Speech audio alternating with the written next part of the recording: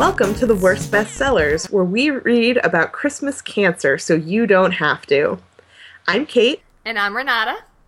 And for this episode, we've read The Christmas Shoes by Donna Van Lier, a best-selling book based on a shitty, over-emotional Christmas song by the band New Song.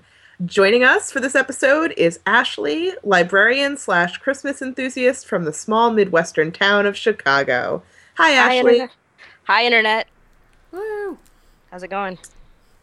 I mean, we just read this book, so... Amazing. All right. So I've been really self-conscious about what Jesus would think about my footwear. Understandably so after this book. It kind of presents it that way. Yeah, like, I mean, there's snow on the ground. I've been wearing my knockoff boots. I mean, what if I met Jesus wearing fake Uggs? I don't think he'd be very pleased with you. He'd probably still let you in, but he wouldn't be, like, very happy. I wouldn't get to sit at the cool kids table in heaven. No. Like, it would definitely be, like, a pity thing, and everyone would know it. Like, they'd look at you and be like, oh, okay. Yeah. Oh, you tried. If only you had a child who loved you, then you would look nicer in heaven. But no. Duarte hates you and wants you to die. So when you're in heaven, having being murdered by your cat. But the ironic thing is, he really loves my shoes, so he probably would have murdered me just for better access to my shoes. Yeah. Oh man. All right, let's tell these good listeners what this book is about, if we can even figure that out. I mean, it's about Christmas shoes. I got that. And I feel like it's really hard to escape this song once the holiday season, begins. So I feel like everyone, it is like, basically they took this song and said, well, let's write a 125-page book about it. Let's just... It's like fan fiction for the song. I don't think I ever really heard this song until... Because I had heard it was horrible, so I, consciously avoided it until I read this book. And I was confused, was the book first or was the song first? I didn't really understand that. Now I know that. And I gotta say, I'm pretty impressed by someone who could write a book off of, a 4-minute song. It's just a lot of padding she had to do, so it's pretty impressive in its way. I'm not impressed. I'm not either, because, all right, so I feel like, the song presents, one single moment of a scenario, and clearly you need to build off of that to write a longer book, but I feel like she kind of, really shoddily tied everything together. Mm-hmm. Things don't really connect, I get that. I get the impression that the kids' teacher's Christmas story about how she had fancy shoes was supposed to inspire him to go out and buy the shoes for the mom, but they're so loosely connected that it never really, hits me that obviously I know, because I know what the song is. Once the teacher's shoes are introduced, I'm like, oh, that's what's going to inspire him to go buy shoes, but it never says that anywhere. He never... I feel like she could have done a better job working in the central conceit of the title of the song and book. They don't even mention her dancing. I mean, there's no mention of her she's always laying down. So we never really even see that she likes to dance or that she likes shoes. She may not be that kind of person. Let's real quick, for anybody listening who maybe had not heard the song before, we are not gonna put the audio in because that's too complicated and we might get sued. It's probably on YouTube, but basically it's a song where the narrator of the song is in line buying something at a store, and he is behind a small child who doesn't have enough money to buy the shoes that he wants to buy. And then he explains that he needs to buy the shoes for his mom because she's going to meet Jesus soon, and he wants her to look good. Possibly tonight. Yeah, possibly tonight. And he wants his mother to look good in heaven for Jesus. So that's the song. The book is that, but with a lot more complicated backstory. It is the story of a douchey lawyer who, He's sort of just the your typical villain in any kind of Lifetime movie or whatever. Like, he works so hard that he neglects his family, and, like, he doesn't even know what ages his daughters are, and all he does is work. And what they like. Yeah. He doesn't even know what they like or anything they might enjoy, which is pretty bad. Yeah, but he thinks it's all, all that matters is that he makes enough money so that his wife can have a nice car and, like, all that. Right. And then it's simultaneously the story of a boy named Nathan who's 8, and his mom is dying of cancer, and they're very honest, hardworking, poor people, but they love Jesus, and they're just really good people. And I don't know if I can make this clear that they're just great A+ people. The narrative is very confident about that. A+ people. Yep. So, and yet still she's dying of cancer because life is meaningless. And good. So that we have all that backstory, and then Nathan with the dying mom is the boy from the song, it turns out, and douchey lawyer is the one who helps him buy the shoes.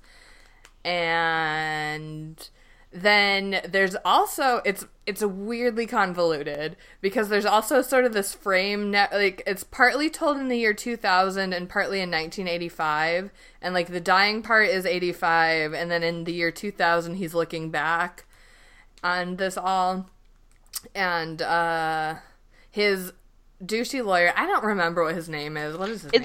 It doesn't. I just called him Rob Lowe ever since I found out. I mean, we probably shouldn't. I'm gonna tell you in a second. Kevin, Keith. You're just naming douchebag names. You're just racially profiling him as a douchebag. No, I'm looking right now. I can't. It's in here somewhere. I think it's Evan because they name the grandson in the frame story. Robert. Evan. It's Robert because she's telling him he's tired. She's tired of this, Robert. She's tired. Oh, okay. I think his name is Robert Evan or Evan. Yeah. Robert, okay. Okay. Yeah. Robert. Hey, that's my dad's name. That's not a douchebag name. Shit, my dad's name too. Wow. Okay. My dad is kind of a douchebag. I mean, what's like your dad's name? The best possible My way. dad's name is it's Loris. It's not even anywhere closely related. It's Russian. You stuttered about. Is that your dad's real name or? No, it is. I would never lie to you guys on this podcast. It's definitely Loris. All right. I will be doing a background check on you later. You should. What now? Oh, so Robert, the douchebag lawyer, his mom dies also on Christmas, and so he always goes to the graveyard on Christmas to visit his mom's grave because they both died December 26th. I'm sorry. Yeah, he always goes to the grave on Christmas, and then so he runs into Nathan the shoe boy because his mom also died on the 26th, and so they both go tend graves at Christmas time. Right. And they keep talking about him Memorial Day as like the normal day to tend graves, and I was like, that doesn't make any sense to me because none of them were in the military, but whatever. Thought that was kind of weird. Yeah, I feel like if you're not in the military, it's more common to go like on the person's birthday, right? Or like when they died. They said that like twice, and it's like yeah, it's true. They kept mentioning Memorial Day. Yeah, and like I don't hang out in cemeteries or anything, but I have seen like it's not. In my experience, uncommon to see graves with like poinsettias or like Christmas decorations on them. Like maybe not on Christmas Day, but I do think it's not uncommon for people to go to the graveyard around Christmas. Right? Yeah, it's when you're missing your dead people. You want to go pay your tribute. Hang out with them. Yeah, I agree. It's not that weird, but the narrative acts like it's very strange, and like douchey lawyer and shoe boy are the only two people ever there at Christmas time. Right. Whatevs. Okay, so that said, this book, it doesn't super make sense. It's written in a really weird way that I kind of felt like the book was rebooting itself on every page. Like, every page seemed to be starting a new book, or, like, trying to. It's a really strange effect. I guess books we've talked about in the past have had this problem where they just shift point of view rapidly and for, like, no reason. And that was happening, for sure. Yeah, it happens a lot. And it also, like, it tries to interweave the lives of Robert the douchebag and Nathan the shoe boy by They're like barely connected. They don't hardly like know. They don't know each other. Like it's very. and they don't, but it tries to like add this stuff like when Cancer Mom finds out she has cancer while she's at the doctor's office that day, Robert's wife is also Right. there, and like And when Douchey Lawyer's car breaks down, he goes to Cancer Mom's husband, the mechanic, And yells at him. For no good overcharging. reason. Which we know that he Right. doesn't overcharge. We know that he's very honest and hardworking. A+ person. And, So no. like I think there's like another point too. Like there's all these like little things where like it's like, oh, they you know their lives were woven together, but they're really not. Like none of those are further explored. Nothing is really connected to any of those instances. Like I was almost expecting the mechanic dad, Shoeboy's dad, to get fired because douchebag lawyer was yelling at him. But like, no, of course he doesn't, because they're good, Jesus-loving people, and they, you know, he has like super nice bosses who are like, no, just don't come to work for a couple months. Like, go tend your dying wife. Yeah, paid cancer leave. Yeah. Yeah, which like is great. Like, I wish more businesses did that, but it was pretty unbelievable. There's also too, like, they have the scene where Cancer Mom finds out she has cancer. Before that, she's regular mom. And then as she becomes Cancer Mom, they're like, and payments for treatment are due up front. And she's like, no, we don't have money. And the nurse is just like, whatever. Which, by the way, I mean, I feel like there usually are payment plans available. Yeah. And all that. But anyway, there's not here. And so they kind of have a scene of, like, fretting about that. And then, like, the next scene, she's just, like, at home, and they have a hospice nurse and a hospital bed in the house. And, like, that shit is expensive. So, right. I don't know. And it's, like, the timeline for the cancer, for everything, is really weird, too. Because, like, the cancer kid's, Shoe Boy's teacher is, like, super over-involved in his life. Yes. And, like, prays for him every day and, like, drives him home from school every day so that he can spend more time with his dying cancer mom. And she talks about how at the beginning of the year, Cancer Mom was coming in all the time to, like, be a class mom and help out with things and whatever. But then, like, she stopped in early fall. And even if they're in a part of the country where school starts in August, like, the like time... 3 months. Yeah, the time between her finding out she has cancer and stopping coming to school and, like, early December when the book starts is a very rapid decline. Like, she goes from coming to school and helping out with the kids to lying on her deathbed very, very quickly. Not even able to make cookies. Well, this is a persuasive argument for Obamacare, because clearly, because they're so poor, she hadn't been able to go in for, like, routine checkups. So probably, like, by the time she was diagnosed, she was already at a stage 4, because they never even, not stated at all. But that's what that's what I as a reader have interpreted. Yeah. Yeah. And she, like, the even weirder part to me is that the baby, the cancer, Shoe Boy's baby sister, is like 5 months old when Cancer Mom gets cancer, because she explicitly says to douchebag's wife, like, oh, my daughter's 5 months old. And then by the time she's dying on Christmas Eve, the little girl is, like, running around and speaking in full sentences, which is, like, really remarkable. Like, you think that they would get some money out of having a genius child who at 8 months is running around and speaking in full sentences. Like, you think that they're, get some talk show appearances out of that, like an Indiegogo to raise some money for Cancer Mom's treatments. Oh, these are good salts of the earth people. They're not gonna go on Maury for this. Also, it's 1985. Oh, right, you forgot, which I could easily see how you would forget. Sally Jesse Raphael was around. I mean, right. All right. That's just the benefits of having a good Christian stay-at-home mom.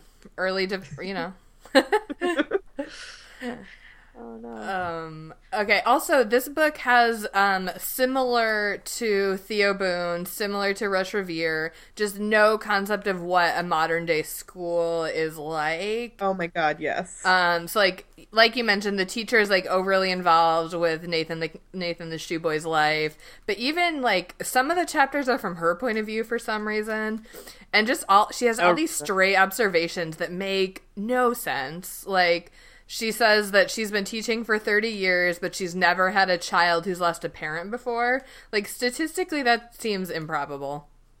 But, okay. And then she also talks about how every other year in her classroom, they always, like, do a big Christmas thing and, like, talk about what they want for Christmas. But this year she doesn't do it because she knows it will be too sad for Nathan the shoe boy because his mom is dying. Which, like, you're a public school. Why have you been doing so much Christmas shit for the last 30 years, lady? Yeah, like, I mean, I know that it's 1985 and everything, but were there seriously no kids of other religions in public school in 1985? I did not understand how it could be all Christmas all the time. That didn't seem like it would make sense. Maybe she just didn't care. Maybe she was just like, well, we're doing Christmas and we don't care about Kwanzaa or Hanukkah or any of those other holidays. We're just doing this. We're just sticking with Christmas. Yeah. I mean, clearly very helpful. Yes, that is what she was doing. Right. And in addition to not knowing how classrooms work, I think this is another case too of an adult who has never met a child before. Oh, big time. Shoe Boy is all over the charts emotionally, developmentally. Like, he sometimes acts way younger than 8 and sometimes acts way older than 8. And like I said, the 8-month-old baby is running around speaking in full sentences, so... Maybe that was meant to be a commentary on how having a parent with cancer can affect you emotionally. Maybe, but I doubt it, considering this is a book based on a pop song by a Christian rock band. So, known for realism.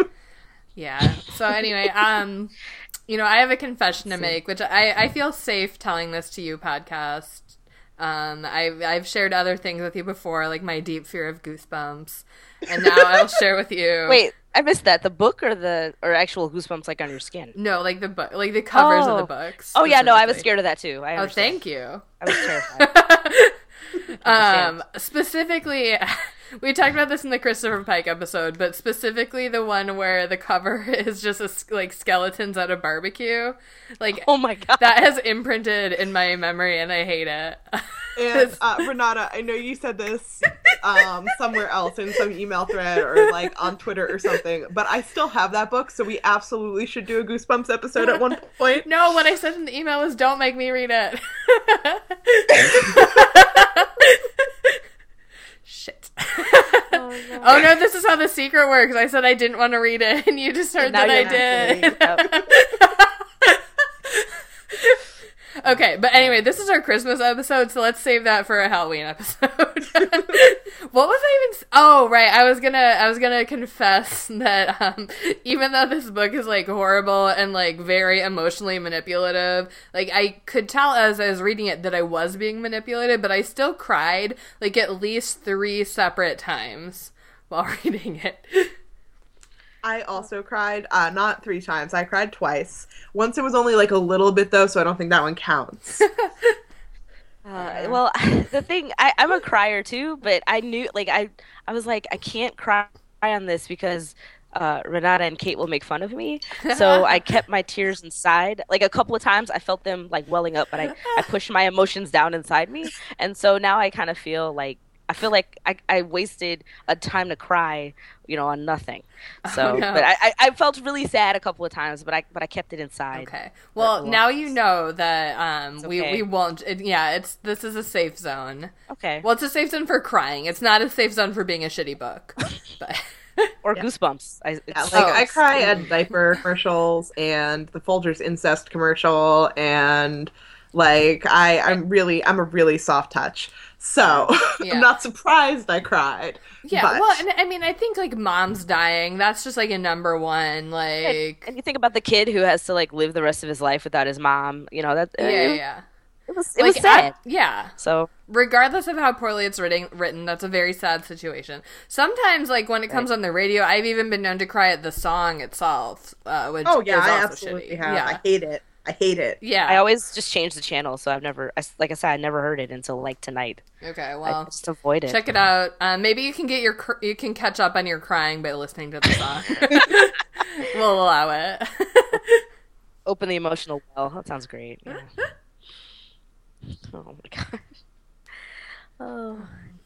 I guess one thing that I wanted to that cracked me up during the book, at the very beginning, the author talks about like the big questions, like not about getting a promotion, but like things like what do the flowers think below the snow, and like when do birds make reservations to fly south, and like that was really it just was weird to me that was the big question, especially the one about the flowers that she kept bringing up, and like that was one of the kids' assignments, and it kind of goes back to what you guys were talking about with public school. Like what public school has their kids just write these essays about what flowers are thinking under the snow? And also we know when birds make their reservations to fly south, it's basically instinct. So like that was very distracting to me that those were the thoughts going through these kids' heads in their school. Well, and those are like Laffy Taffy riddles. That's not like a prompt for an essay. That's like a Laffy Taffy riddle, and you have not provided us with the answer. Yeah, well, at least the Laffy Taffy riddle is like kind of funny. These weren't even funny. Well, it'd be like, when do birds make their reservation to fly south? When they shit, I don't have a good answer. There's nothing. When they go to like travelquackcity.com or like something like that. Oh, is that what she was trying to do? I don't think so. I think that's just like that's just how it made me feel. Oh my gosh. Yeah, also, the fact that the kid, that everything kind of hinged around Rob Lowe seeing this kid, and like I just felt bad that was the reason that Rob Lowe learned to do what he was supposed to do in the first place, and like that was why he became a good father and a good husband. Like he saw this kid and his dying mom. Like it just made me really. It was upsetting that that's what it took for him to do his job as a person. Like to be a good human being, he had to witness this kid. He had to give this kid like $8 to buy these shoes. Wait, did we explicitly mention, like, while recording, that this is a movie also, and Rob Lowe plays the douchey lawyer? No, it's fine. I just want to make sure that we mentioned that, and I don't remember if we did. Rob Lowe in the movie version is douchey lawyer Robert. Yeah, I'm really bad with names, so now that I know that Rob Lowe is the douchey lawyer, he's literally just going to be Rob Lowe in my head, so I'm sorry for that. Oh, but no, that's totally, I mean, we are obviously not good with names either, considering we've been calling them Shoe Boy and Cancer Mom. I don't know. Yeah, well, I guess that's kind of an interesting philosophical point. Like, what if he hadn't seen Shoe Boy? Because he was already, like, we saw him Christmas shopping and he was, like, really frustrated because he was like, a Barbie? I don't even know how old my kids are. Do they still like Barbies? What about a sweater for my wife? I don't know. She doesn't like sweaters, does she? Like, just, she already has a red one, so what do I do with a red sweater? Ugh. Yeah, so he, like, clearly had this moment where he was like, I'm fucked, like, I don't know anything. And I think that and, like, the come to Jesus talk, literally, his mom had with him, I think between those, he was sort of, like, already on his way. And so even if he hadn't met Shoe Boy, like, I don't know, maybe it wouldn't have been as drastic. Maybe it wouldn't have been enough to convince his wife not to leave him. Right, I think it's so random and so weird that they also killed his mother. Oh my god!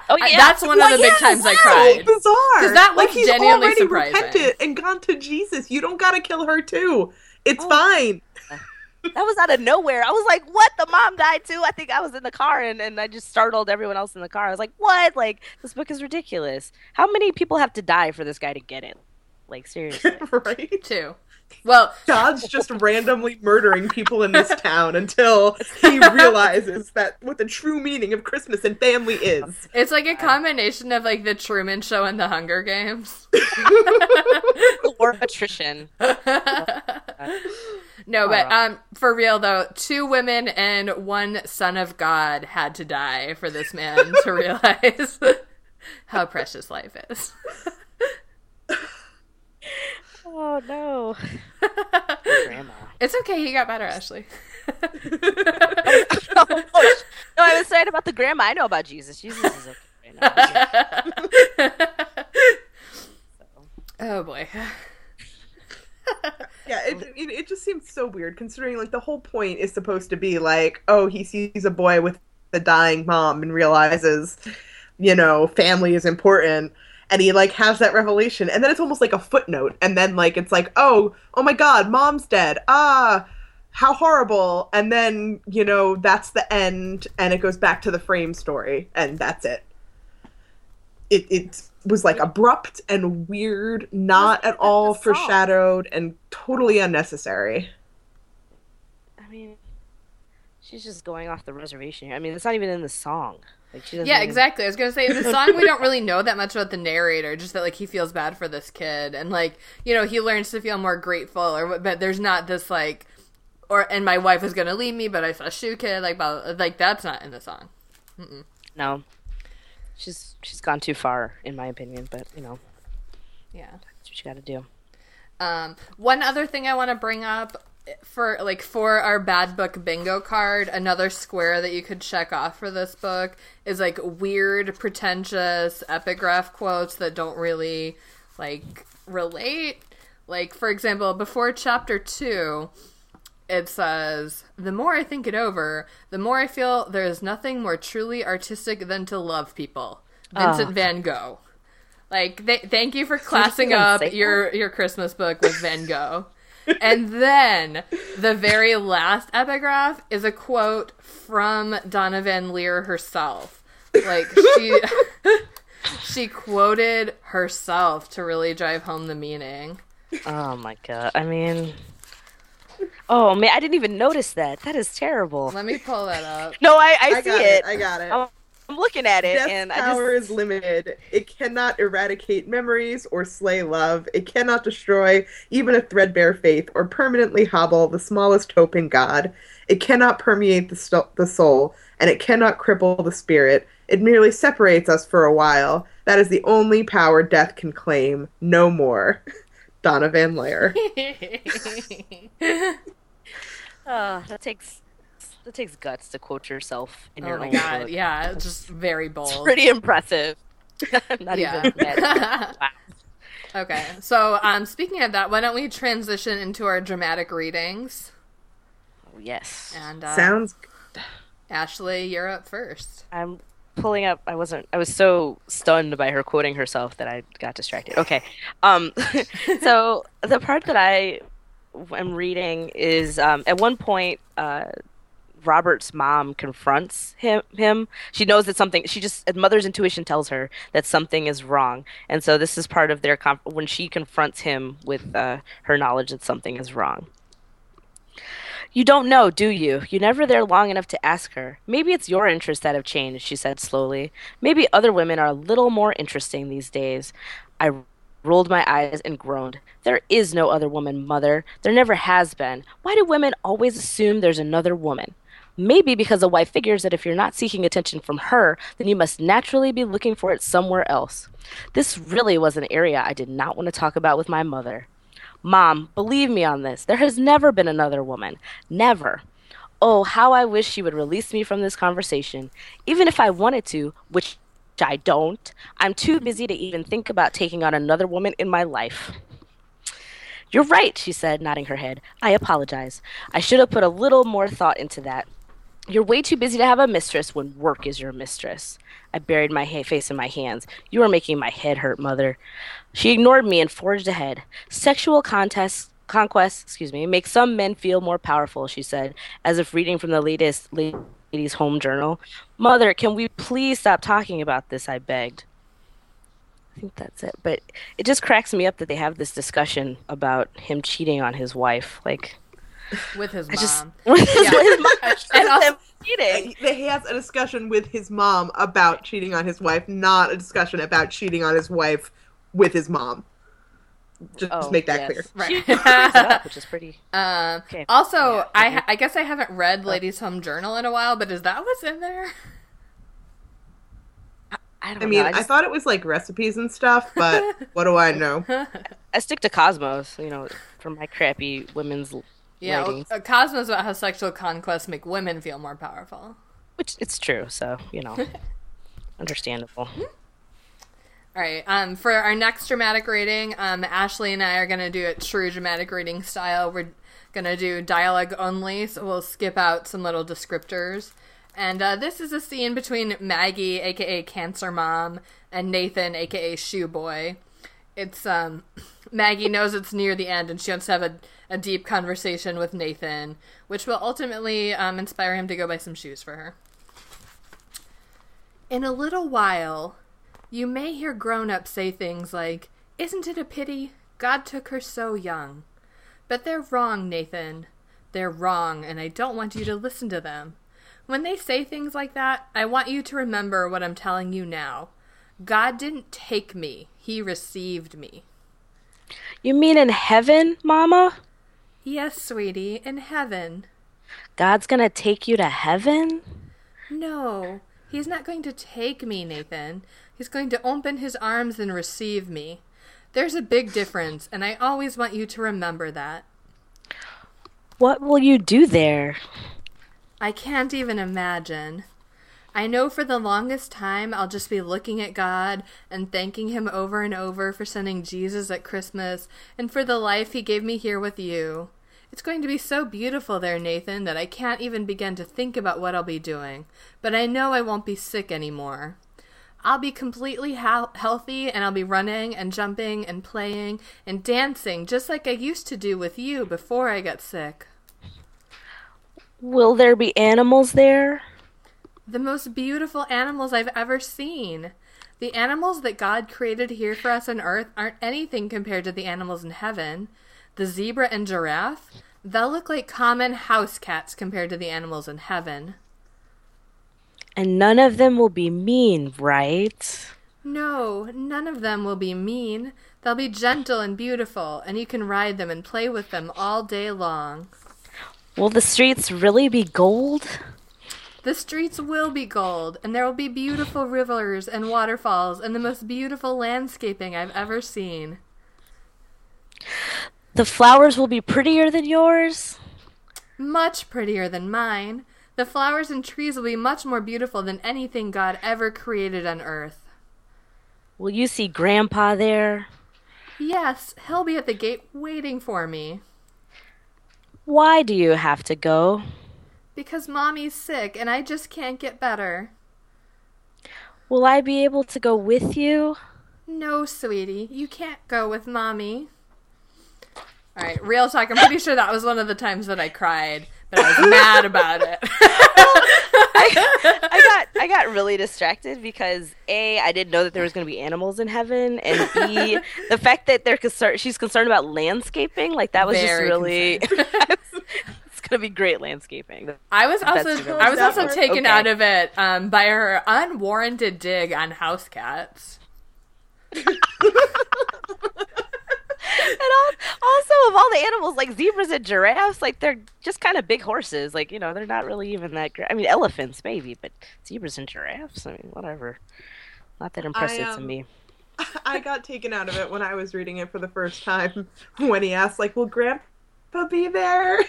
Because there's a bit in Gravity Falls where one of the characters says that to his grandmother. She's like, oh, I just want to see you, settle down with a good wife before I go to heaven. And he's like, oh, with Grandpa? And she goes, no, he is not there. Oh, wow. Oh, good. I kind of cracked up reading that, and it probably warded off the, imminent tears, because I definitely wept when the mom actually died, so. All right, I'm going to do a dramatic reading now from the part that is actually inspired by the song. Douchebag Lawyer is at the department store grabbing random things off the shelves to buy for his family that he doesn't know anymore, and ends up in line right behind the little boy with the glittery shoes. And I will take it from there. As the boy swung the glittery shoes, I finally had to smile. The child obviously didn't want his mother to see him buy the shoes for her. He began to pace. I looked down at the items in my basket and wondered when the last time I had anxiously raced round a department store looking for the perfect gift for someone. When my brother and I were young, our arms would ache from shaking every last cent out of our piggy banks. We'd stuff our pockets until they bulged with the heavy coins, and we'd walk excitedly to the local 5 and dime. Rummaging through trays of pins, we would earnestly look for the one with the biggest fake diamonds for our mother, and then we'd run to the men's aisle for the adventure of finding the ideal Christmas tie for our father. One year, we skipped getting him a tie and got him a 3-foot-long shoehorn instead, one he wouldn't have to bend over to use. It used to be so exciting, Hugh and myself scurrying, stumbling, and fumbling through the store, nearly bursting from the thought of Mom and Dad opening their presents on Christmas Day. The little boy moved forward and placed the shoes down for the cashier to scan the price. $14.25. The child dug into the pockets of his worn jeans and pulled out a small crumpled wad of bills and scattered change. The cashier straightened out the mess of currency. "There's only $4.60 here, son," he said. "How much are the shoes?" the child inquired, concerned. "They're $14.25, the cashier replied. "You'll need to get some more money from your mom or dad." Visibly upset, the boy asked, "Can I bring the rest of the money tomorrow?" The cashier smiled and shook his head no, scooping up the change. Tears pooled in the child's eyes. He turned around and said, "Sir, I need to buy those shoes for my mother," his voice shaking. I was startled to see that the child was talking to me. I felt the hair stand up on the back of my neck. "She's not been feeling very good, and when we were eating dinner, my dad said that Mama might leave to see Jesus tonight." I stood unmoving, holding the basket. I didn't know what to say. "I want her to look beautiful when she meets Jesus," he said, his eyes beseeching me. Why is he asking me? I thought. Do I look like an easy target, the rich man with money to throw around? I instantly felt annoyed. Was this some sort of con, parents sending their children out to take advantage of people's emotions at Christmas? Yet why did the child tell the cashier he'd bring the rest of the money tomorrow? I didn't know what to say or how to react.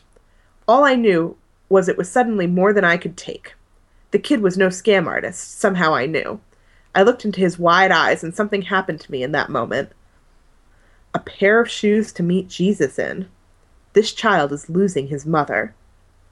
Without thinking or saying a word, I pulled out my wallet and handed the cashier a $50 bill to pay for the remainder of the cost of the shoes.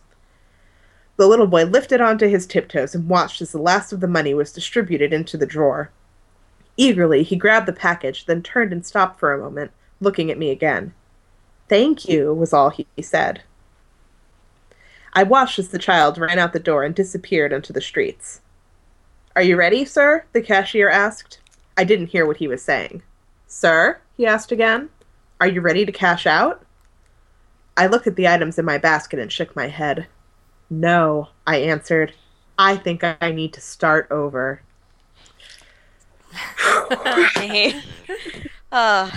Emotions. The worst.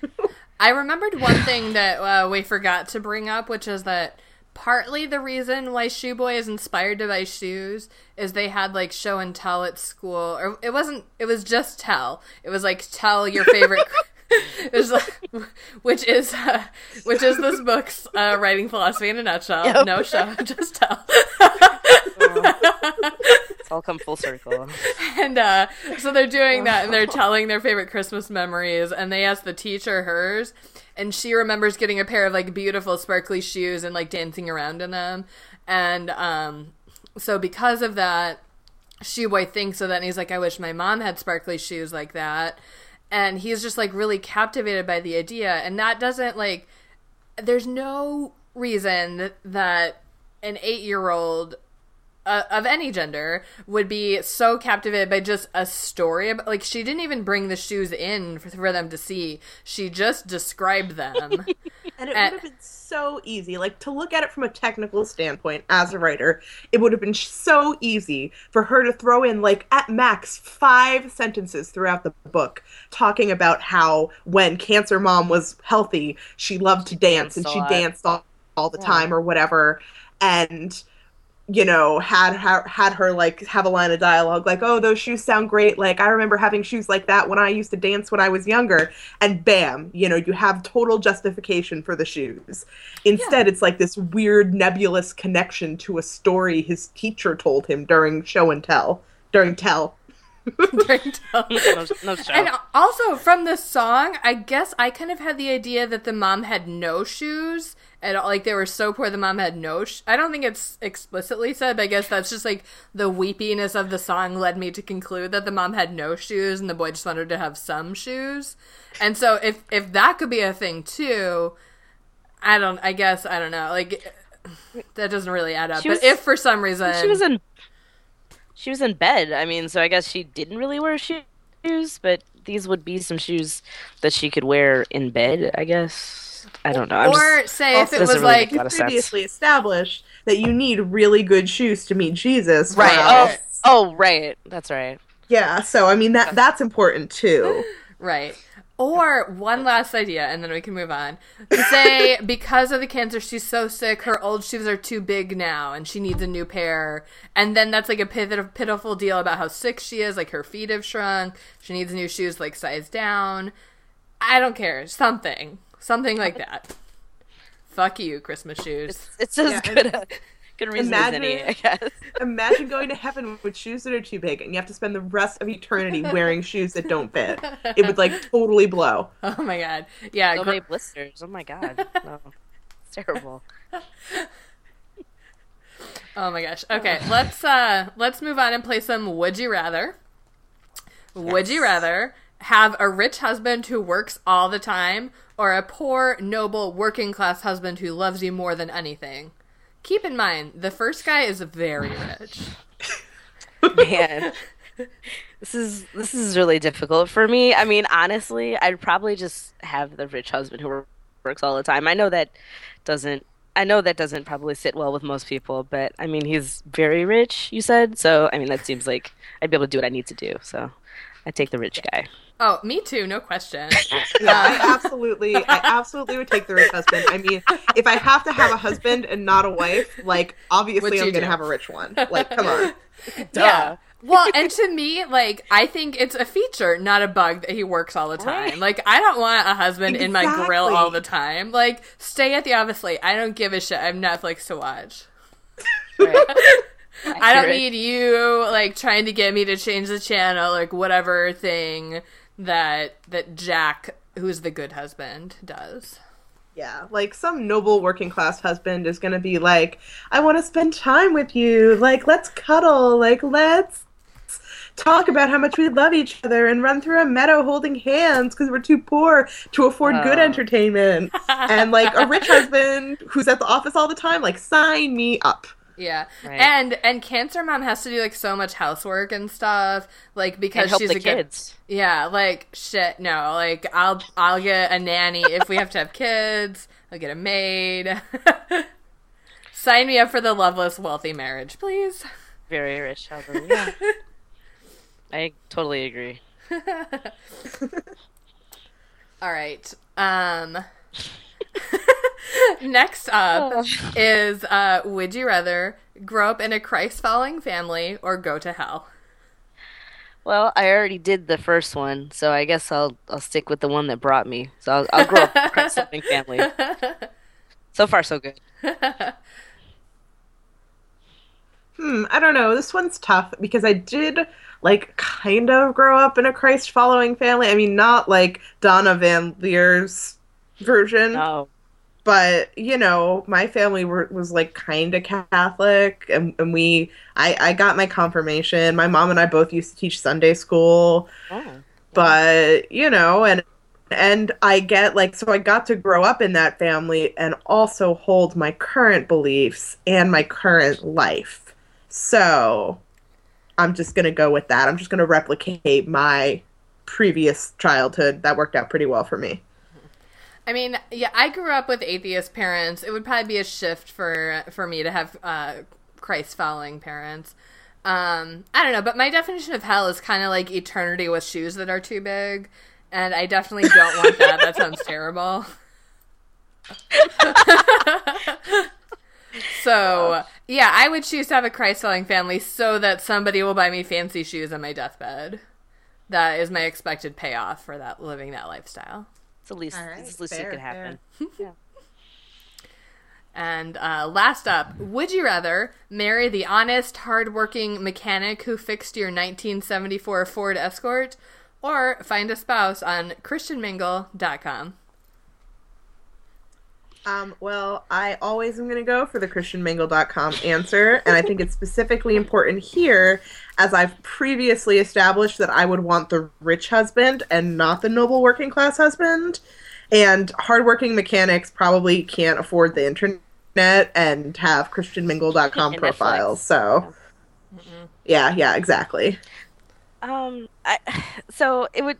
You said 1974 Ford Escort, so that implies that I'm some kind of time traveler because I was born after 1974. Or you just have a very old car. Oh, then definitely ChristianMingle.com. I don't want to have an old car. Yeah, I mean that by the way that's a detail from the book. That's how Cancer Mom met her husband and it specifically mentioned they name dropped the 1974 Ford Escort weirdly a lot, which leads me to believe that Ford Escort is their corporate sponsor, just as ChristianMingle.com is ours. Right. Anyway, that said, obviously I would choose the fine services of ChristianMingle.com. We are, as always, brought to you by ChristianMingle.com, so check them out. At least until they find out and send us a cease and desist. Yeah, go to ChristianMingle.com and put in our special offer code, / Just put it right at the end of the address, and they'll know that we sent you there. One day, maybe that won't be funny to me, but it's not today. Still pretty good. Still pretty funny. Oh my gosh. Okay. We'll move on then to Reader's Advisory and say what we would recommend reading instead of or in addition to The Christmas Shoes. Well, it should also be noted that somehow Donna Van Leer spun this book, spun off of a song, into a very successful series of books. Whoa. Well, you said somehow, but I think we know how she did it. It's on her vision board. The secret, of course. Yes. It's coming God, full how could I have doubted it? So if you did actually like this book or want to read more similar books to it, there's a whole treasure trove awaiting you. Wow. Yeah, also, if you did genuinely like this book, my library, we have, like, different... a lot of libraries do have a sticker on the spine of books for different genres, like, so you can easily see if it's a mystery, fantasy, whatever. We also have a sticker for Christmas genre, and this one's got one. Yeah, it's just a red Christmas tree, and it says Christmas. So if you like this book, I would say go through the library, grab every book with a Christmas tree spine sticker. It's probably all about the same. I would also recommend, if you liked this book, going less the Christmas and more the Cancer Mom route. Basically anything that Lurlane McDaniel has written. She writes a lot of books about people tragically dying of cancer and their loved ones mourning for them and, sitting by their bedside as they slowly die. Yeah, on that note, like, the thing that this reminded me of a lot, weirdly, was Tyler Perry's Temptation. Like, they're not that similar, but to me, they're both just, like, such unsubtle, overt morality stories which is a lot of Tyler Perry's work. Yeah, I was going to say, that's, like, all of his stuff, as far as I know. Temptation is the only one I've seen of his, so that's the only one I could vouch for. You're missing out. You should definitely check out all of the Madea movies. All right. Well, amazing. Temptation is on Netflix Instant. Are the other ones? I don't know. Yeah. I've actually never seen them. I just was... No. Oh. One day I did okay, this is maybe not the time to go into it deep. I really enjoyed watching Tyler Perry's Temptation. Like, it's not great, but it kept me entertained the whole time. And I learned a valuable lesson about not cheating on my husband. I'm not cheating on my hardworking, poor husband with a rich man who comes along and secretly has AIDS. That's the moral of it. And then gives you AIDS and an AIDS limp. I understand that she limps after she gets AIDS. Yep. So. Yes, she does. And Brandy looks on in Judgment. Oh, Brandy's in it. Oh. I must see this movie. It's streaming. I'm telling you. Okay. For another movie that kind of goes in a different direction from that, probably the very far opposite direction. I 100% unironically recommend that everybody who likes Christmas even a little bit puts down what they're doing and goes to watch the movie Arthur Christmas. It's a British kids movie about the family of the Santa Claus line, essentially, like the people who are Santa Claus.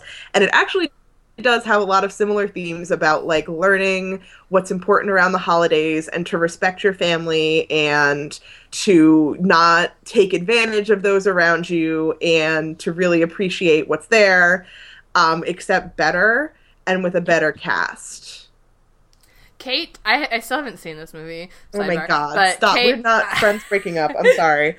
But I just want to share with podcast listeners that every year since this movie came out, Kate genuinely starts talking about it in like September. Like how excited she is to like watch it again for it to be like Arthur Christmas season. I also like tweet the same 5 lines like every time I watch it without fail, which is roughly like 10 times per year. Yeah, even like I said, I haven't seen the movie, but it's something about like losing something in a flood. I lost everything in that flood. Yeah. So it's a very strong recommendation from Kate, is what I wanted to make clear. I'm gonna go drop a classic on you and say if you like this, you should read the Bible. And also Charles Dickens' A Christmas Carol. If you like rich people learning that it's not important to be rich at Christmas time. And especially Muppet Christmas Carol, which is like regular Christmas Carol, but way better because Muppets. Yeah. Yes. What else? Again, if you like this book, there's a movie starring Rob Lowe. I haven't seen it, but I definitely want to now. Rob Lowe is my nemesis, and so I like to keep tabs on him. I was laughing so hard when I watched the preview. Now I definitely have to see that movie too. And it's like in the trailer it says Golden Globe nominee Rob Lowe. Like that's something to celebrate or like tell people about. He so almost that really got a cracked Golden me Globe. up. We should watch it so and do like a bonus episode where we talk about the movie. Yes, I'm ready. I'm ready for that. It's weird. I don't really like watching too much Christmas stuff or before Christmas. But Home Alone was on the other night, and Home Alone is one of my favorite Christmas movies. And it does kind of talk a lot about the Christmas spirit and being with your family, but it also involves a homicidal maniac, which is way more exciting. I mean, something is definitely wrong with that kid. So to me, that's what really is the Christmas spirit, Home Alone. So, that's what I would suggest if you're trying to get into the Christmas spirit. All right. Well, speaking of Christmas spirit, let's move on and suggest our candy pairings. By the way, there will be a few more books and movies that we didn't discuss on our website, worstbestsellers.com. You can go to our Reader's Advisory tab and check that out for more information. But now we'll move on to our candy pairings, which are just like, instead of having a wine pairing for a meal, we will suggest a candy or food product to pair with this book. And mine was like low-quality store-bought Christmas cookies.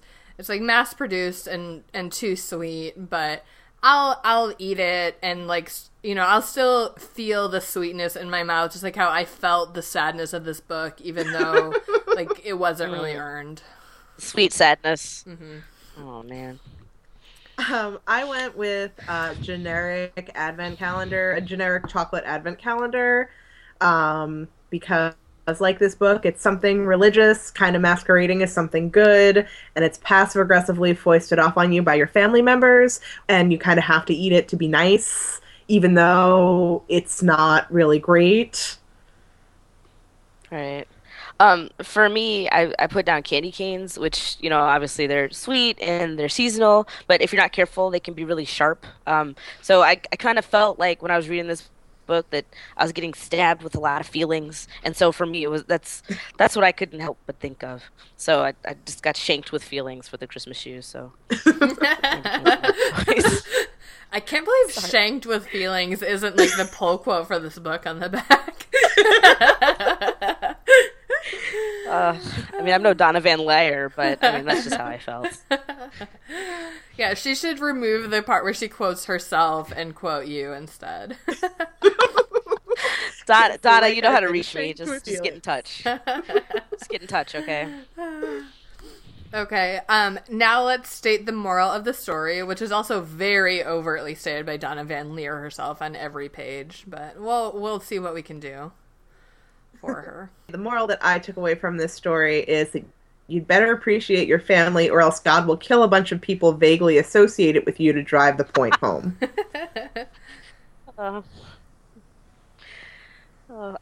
For me, as a lifelong Christian, I didn't know that there were animals in heaven.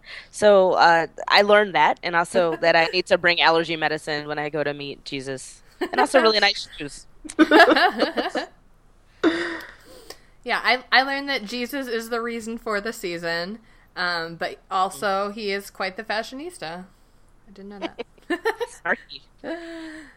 All right, now we'll move on to Duarte's Corner, where I give my cat Duarte the opportunity to express his opinions about the book that we've just read.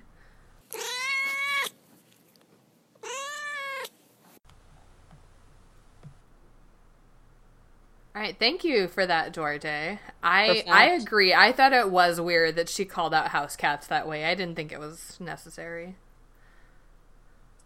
I mean, I think it was weird, but I just think it's strange that of the entire, 130-page book, that was what he really decided to go off on for the majority of his review. But, you do you, Duarte. It's fine. It's fine.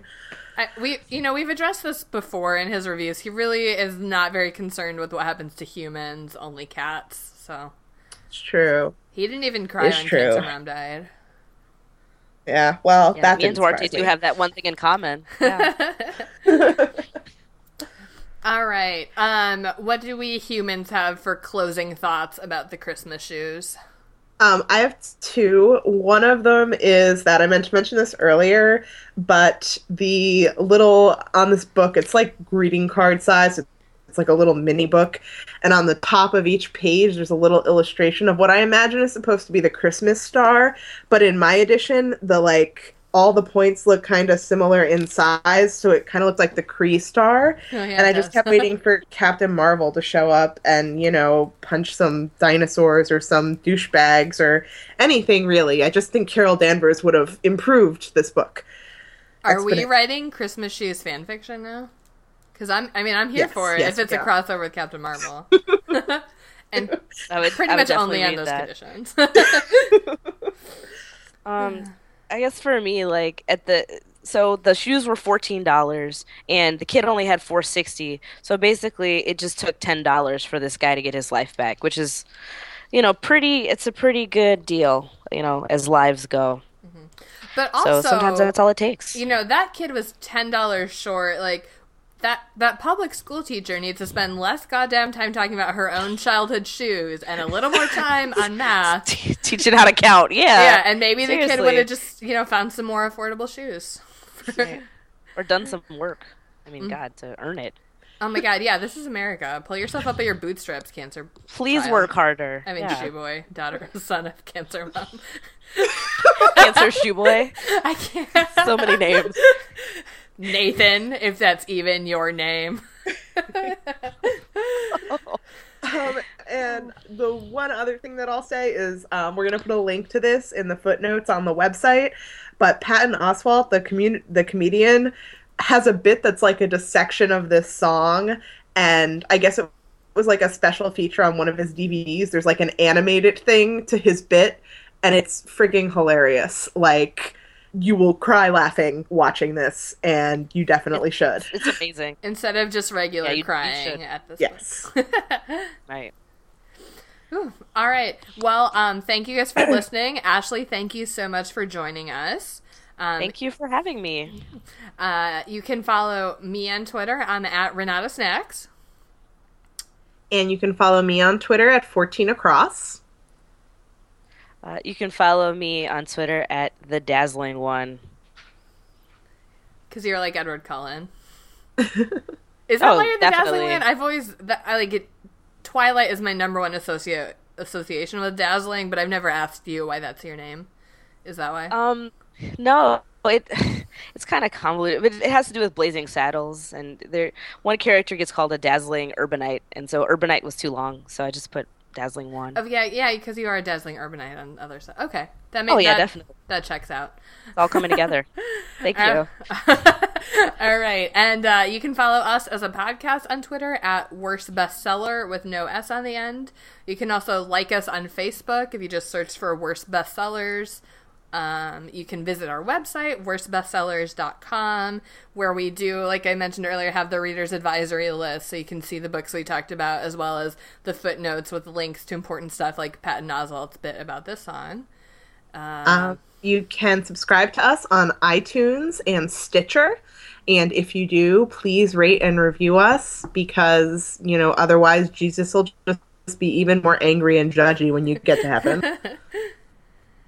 And you can email us at worstbestsellers@gmail.com if you have book suggestions for us to read, or shoe suggestions for us to buy before we go to heaven, anything like that. We'll happily take in our inbox. Yep. And so since it is December, we're celebrating Christmas all month long here at Worst Bestsellers. And for our next episode, we will be reading The Christmas Sweater by Glenn Beck, which should be delightful. There's a children's book version of this book that we're reading that is, to this day, despite all the books we've read for this podcast, the worst book I've ever read. So. That's, wow. The things we do for this podcast. Be prepared is all I'm saying. Get some of that Christmas eggnog ready before you listen to this next episode. Oh boy. All right. Well, thanks again for listening, and we'll see you in 2 weeks. Bye. Bye. Bye.